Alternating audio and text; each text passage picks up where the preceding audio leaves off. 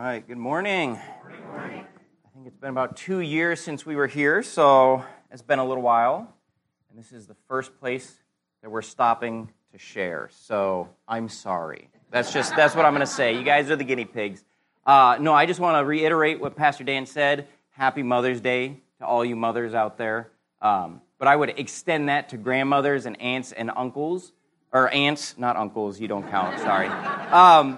But I was just thinking when Dan got up and he said that, it just made me think about where it talks about in the Word that we are to count those who are older as mothers and those who are younger as sisters. And I just think about the idea of the value of that and how all of you ladies have value and impact in those around you. And I know that, like, my wife's grandma had a huge impact in her life. And so keep praying and keep being intentional with those around you. So thank you, mothers. I also want to start by saying to all the guests, I'm sorry. Don't judge the church based on me. I'm a guest here right now too. So, but yeah. So my name is Garran Dick. For those of you who don't know me, my wife and 3 kids are here with us, and we're missionaries in Waukesha, Wisconsin. That's a big change from the last time I was here, because the last time I was here, we were missionaries in Papua New Guinea. And so I just want to start by sharing a little bit about what has happened in the last 2 years. I got a little devo, and then I'll talk about our new ministry in Wisconsin and maybe a little bit of what the future holds. So, again, I'm sorry, mothers, this isn't like a great Mother's Day teaching lesson. So I hope you didn't come ready for that. But I'm not totally prepared. Let me find what I'm sharing here. So the first time we were here was in 2016. We were fundraising, and we were looking at some pictures of that. My youngest daughter at the time was 2 years old. So that was like 7 years ago. And we fundraised. We did all that. We went off to PNG in 2017 to be church planners. And during that time, we found teammates. We learned the national language for Papua New Guinea and just, prepared to go out. We found teammates, which we were super excited about. And we joined an existing work, which means there had been missionaries in there already. The work was already started, and we came in and joined that work. The work that we joined, it was called the Bali People Group in Papua New Guinea. Don't be confused with Indonesia. This is not Bali, Indonesia. Tourist town, yachts, and great resorts. No, this is like out in the middle of the Bismarck Sea. Totally different. I mean, if you want to go there, you could, but not quite the same. So we joined this team. This team had significant history there, and I don't mean significant in a good way. It had pretty negative history. The previous team that was there had huge conflict. It damaged the people that we were there to minister to. We weren't a part of that team, but our partners were. And it was just people, like village people. The village was divided because of the fight between the 2 missionaries. So very, very destructive. That was in 2013, 14. Our teammates were the only ones that stayed after a lot of drama and fighting. And then they spent 3 years trying to find new partners. 3 years trying to do damage control in the village. And so Q 2018 in the summer, we show up.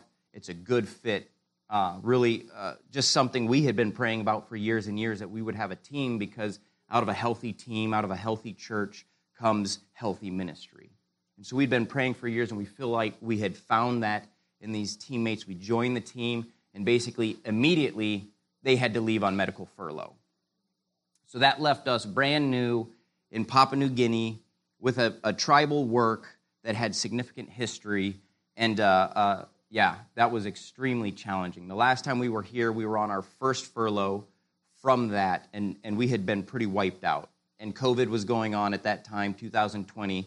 And so just crazy. But we came back, we rested, we refreshed. Our teammates, after 2 years away from PNG, they had gotten enough medical help and whatnot. She had a thyroid disorder, autoimmune disorder, had her thyroid removed in order to be able to go back to PNG, so that all she had to do was take medicine in order to stay, which was something they could get over there.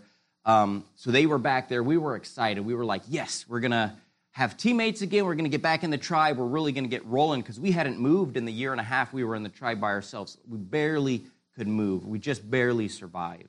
And so we were so excited. We get back there on the tail end of significant drama again in the village that we worked in. The people had robbed all the houses that were there, which is not uncommon with missionaries in Papua New Guinea. That's a very common occurrence for there to be theft, your house to get broken into.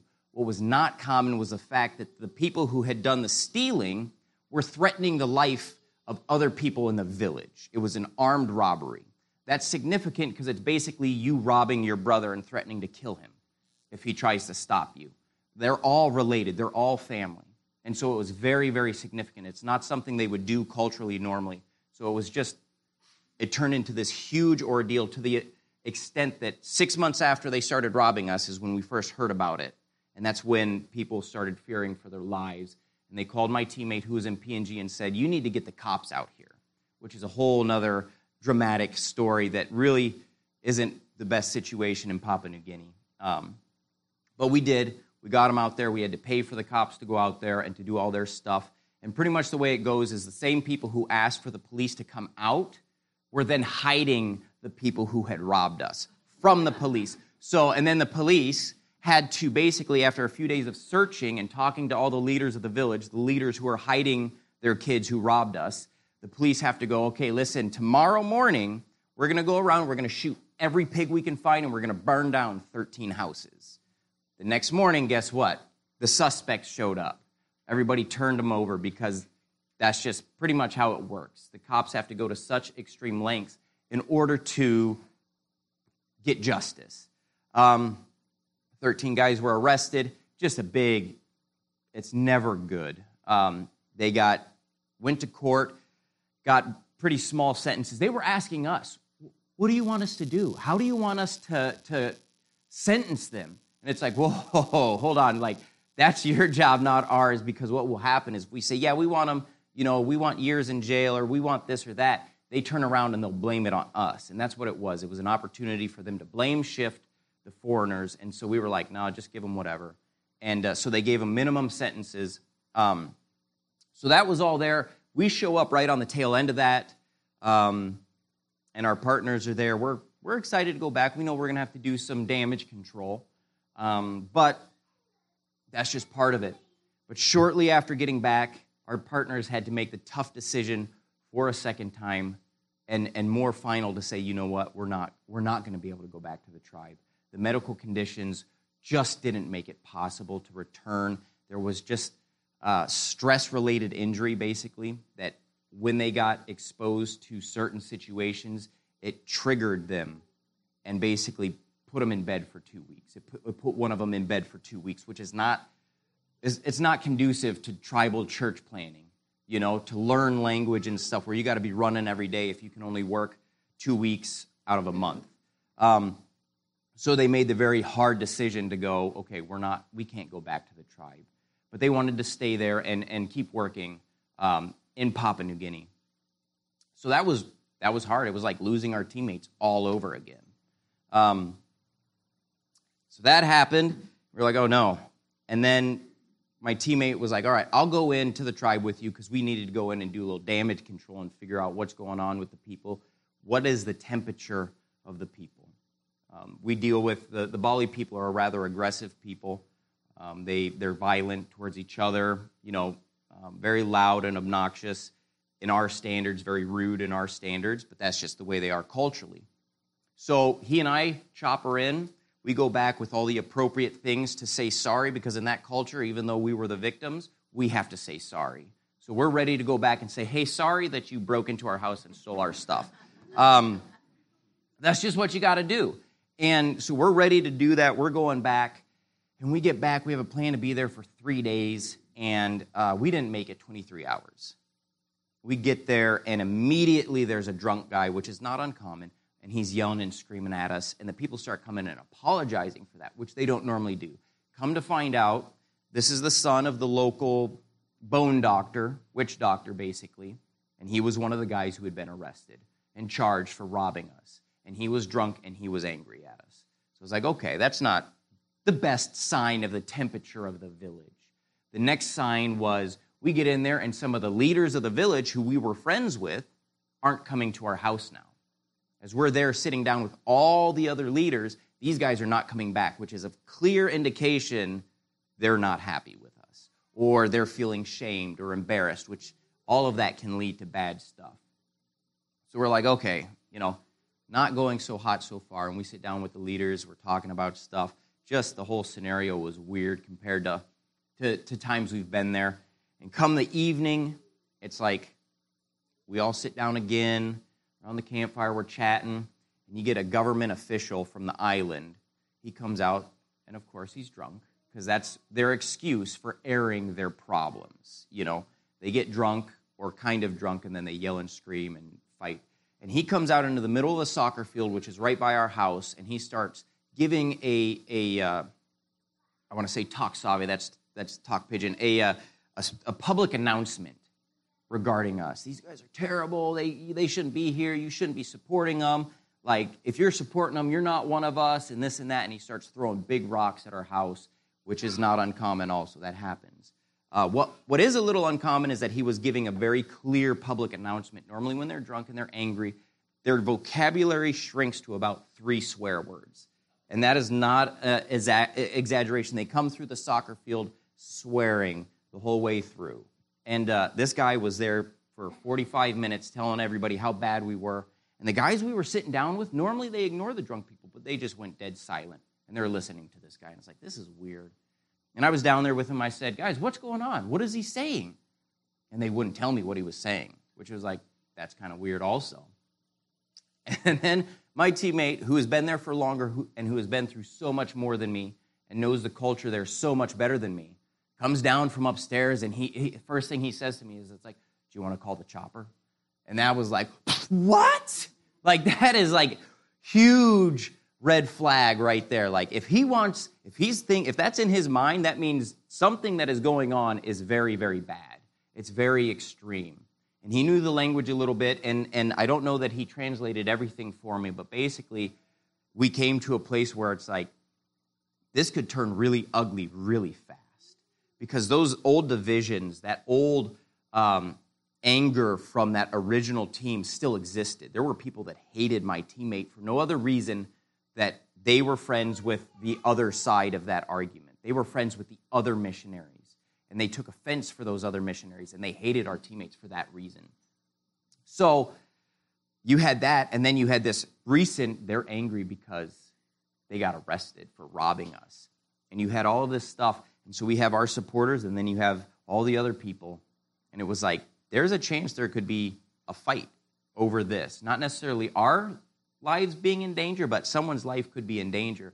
So at that point, we had to make the decision of us leaving de-escalated the situation.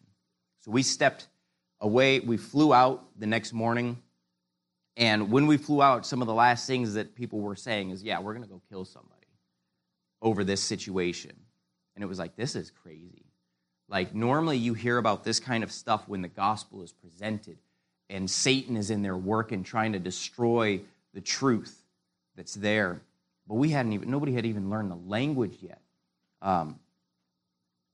So we went back to the center, and we just had to ask the question, Lord, what are we supposed to do? What do you want us to do in this? Do we need to go find new partners, which is going to take years and years and years, and try to keep learning the language, which is going to take years? This question is just too big for us. Like, that's not something we could answer. And so we reached out to our churches here. We reached out to leadership in PNG. We reached out to local church leaders and asked, guys, what should we do? And unanimously, everybody said it's time to go.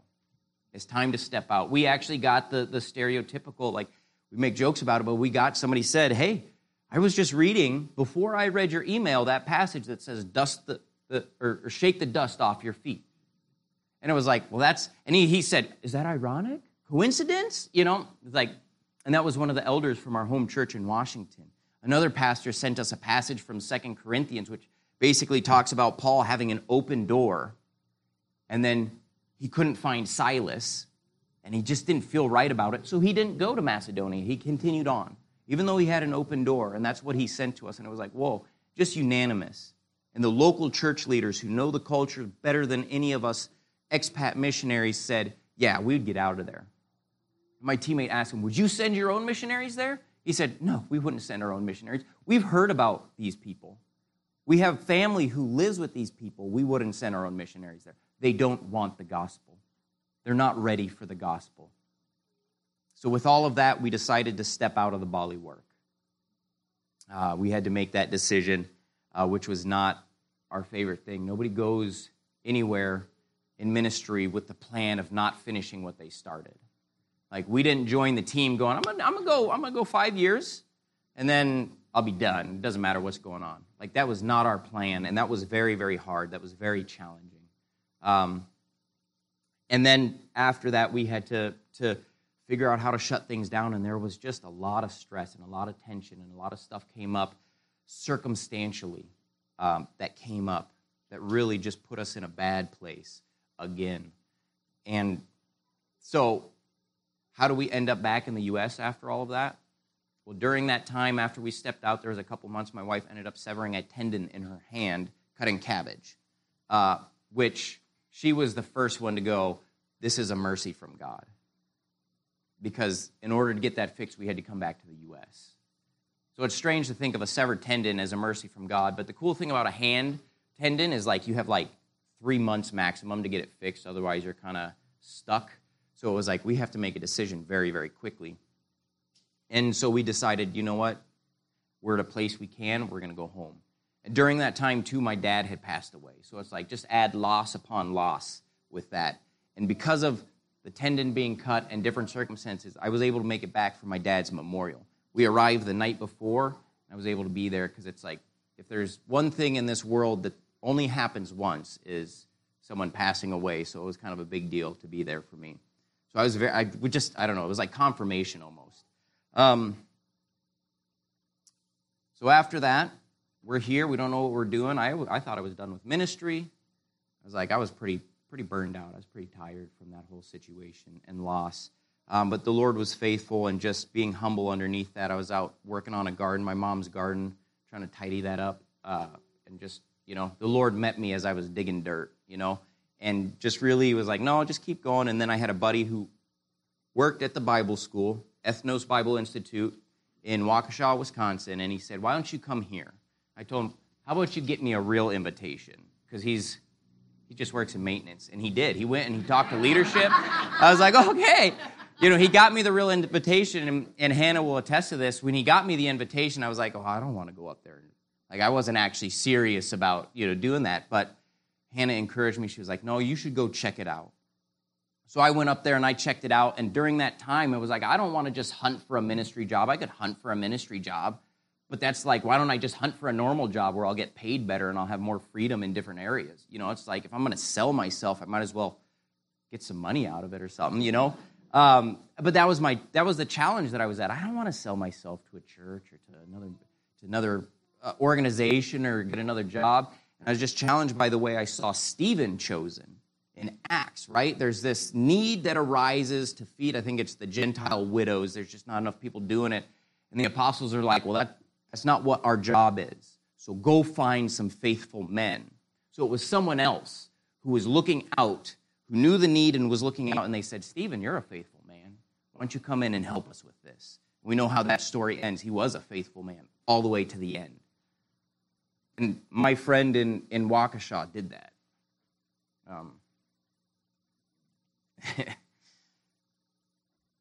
So we have confirmation that that's what the Lord had for us at that time, that we should go there for a time. And we committed to 2 years there because this guy knew me. He had seen me in some down times and some up times. We had a lot of history, and he said, okay, come here. This would be a good fit. Come for a couple years, no big deal, And so we were like, all right. And so that's where we're at now. The school checked us out. We checked the school out, and they gave us an invitation. So we joined the staff there in August. So we've not been there a year yet. We've committed to 2 years. Our home church said we think 2 years will be good, and then after that, we'll see what's going on. But when does this normally end? 1 o'clock. 1 o'clock. All right. Yes. Okay. I told Dan, it's going to be quick, but I started telling stories. So I do have notes. So I'm actually reading from notes, but yeah. But in all of this, it's been a huge struggle. And I'm gonna go through this. It's just have one thing I want to touch on, and then we have a video to talk about what we're doing at the Bible school. But as we came back and we left this tribal work, the question of what is success is there, right? Within the culture that we're in, finishing is success. Staying is success. Seeing a church planted is success. And we did not do that. So does that make us failures? Does that make us less worthy, or is there something wrong with us? Did we do something wrong? Like asking all these questions. I mean, when we came off, we're feeling this. We're feeling guilty. We're feeling ashamed that we didn't finish, that we chose to leave. We had always said, unless God takes us out of the work, we're not going to leave. But then we're faced with this situation where everybody else is saying it's time to go, and we had to make the choice. We said, I'm going to choose to leave, even though we could stay, but we see consequence in us staying. So many things went into that. But facing, what is success? That's a hard one because there's so many different inputs that we get from that. I mean, what does the world define as success, right? Money, power, fame, fortune, house. I mean, nowadays there's so much more. You have incredible experience. You don't have a job, but you live out in the woods. You know, it's like, whoa, good for you. You know, it changes. What does the church define as success?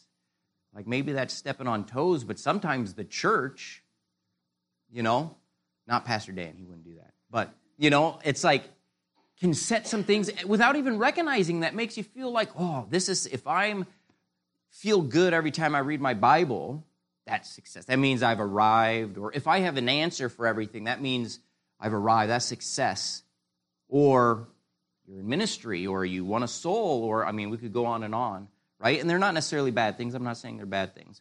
But is that what success? Is that how you define success? By the things that you're doing in the church, doing for God. Then the next level, individually, right? Without even recognizing it, what are the things that are in place in our own hearts and our own minds that we define? Those expectations. My expectation was, I'm going to finish. Not just that, but I'm going to rock and roll. I'm going to be awesome at this. And then to get over there and struggle and flounder, you know, and have a hard time. And in my mind, oh, I'm a failure. Like, I can't do this? What in the world? That's not what I was expecting. That's not what I was trying to achieve. I wasn't expecting to struggle in this way, you know. It's kind of, on a funny side note, I've taken some of those, like, Strength Finders tests. Someone was like, you should take this. Come to find out the things that I, like, valued the highest and I thought I had, I'm like, no, they're, like, way down here. Like, I'm not that guy. Which was not my favorite thing to learn, you know? But it's like we have those expectations for ourselves or those ideas, you know? It's like every fisherman goes out expecting to catch a fish. Are you successful if you catch a fish or not? You know, it's like, well, in some degrees you're not. But wasn't the purpose to just go out and, you know? Maybe that's a bad analogy. I don't know, sorry. But then it's like, all right, how does God define success? What do we see in Scripture? What do we see the examples for success? Because I tell you what, the examples I see in Scripture are terrible. They're terrible. Adam and Eve, good job, guys. You did a good job. No, there's some failure. There were some mistakes there, but yet God still saw them as good. God still loved them. God still cared for them, right? We could go through every story in the Bible basically is a story of people being dumb or people trying and not doing a very good job. And yet God, for whatever reason, is not disturbed by that. He's not, you know, struggling to keep up. I think of Abraham. All those times he went into these different towns and he's like, no, that's not my wife. That's my sister. Like, that's weird. Having Ishmael, you know, with the servant.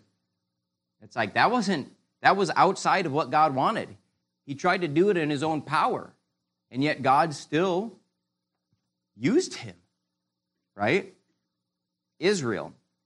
Do I need to say more? Seriously. Like, there's books about Israel and how much they messed up. And we're talking sin and stuff. We're talking big issues, not just I couldn't complete the task that I wanted, We're talking big things that in this day and age would disqualify people from ministry for the rest of their lives. Disqualify people. People would be angry at you. You would have huge issues. And yet, for whatever reason, God kept going back and kept not going back. He never left, right? David, man after God's own heart. He got proud, numbered his people. How many people died when he did that, right? And then he saw a woman, took the woman, murdered her husband, right? And then Jesus comes from that line. It's like, okay, that's a pretty big blessing. That's a pretty big, namesake, Peter, he's got a big mouth. He's saying a lot of dumb things. He runs away, right? And yet is so used. Paul, we idolize Paul in a lot of ways, especially in the mission world, but the guy was a murderer, right? He was right there as they stoned Stephen. I only imagine being like, amen, yes, this guy is crazy, right? And we have contemporary examples. You just think, I was trying to think of names and stuff, but historical mission work, where these guys went out and they toiled for years and years and years and years. And it wasn't until after they die and years go by that something comes up. And these guys felt like failures. And they just continued on. So it's how do we define God's definition of success? And the way I would define it and what I see is faithfulness. Each of these instances that I've described, these people messed up. But what did they do? They came back, they humbled themselves, and they continued walking in relationship with God. And God continued walking with them. And we see that with these other things where it's we forget the idea when it comes to evangelism, to ministry, that there are those who till and plant and water and some who reap. And there are some who get to participate in a few of those.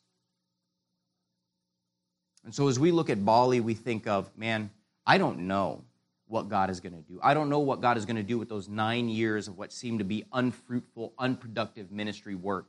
And we got to be a part of that little bit. But I believe he's going to do something with that. Even if it's in the sense of these guys have zero ability to make excuse before him. We know they can't. But somebody was mentioning that as we were talking with them. They were like, even in the sense of this was their last chance. And when they stand before God, God's going to be like, you guys had so many opportunities, and you squandered it. But I don't think that's the case, because I mean, Bali still has a special place in my heart. We love those people. We want them to know Christ and understand him. And I think I even talked about it last time here. They have so much opportunity without expat missionaries there. They live close enough to town, and there's churches in town. They can connect there. They actually have people from their language group who live far away in different language groups who are believers. All it would take is for them to get to a place where they're able to go back and share with their own people. It's possible. There's an island 45-minute boat ride away, complete opposite of the Bali people. Bali people are aggressive, rude, violent people. The island next door, they're kind, peaceful, quiet people. And I'm pretty sure they're related to each other somehow way back in the day because they're so close together. But there are plans to potentially send missionaries there. There's people on the island there who are believers already. So and the languages are close enough, and there's enough interaction between the two islands that we have hope that the Bali people, apart from us, will hear the gospel clearly. There's a lot of religion on the island, but they don't know the gospel clearly. So we have hope for that. So all of that, and we're at a Bible school. All that was going on, we're at a Bible school now. How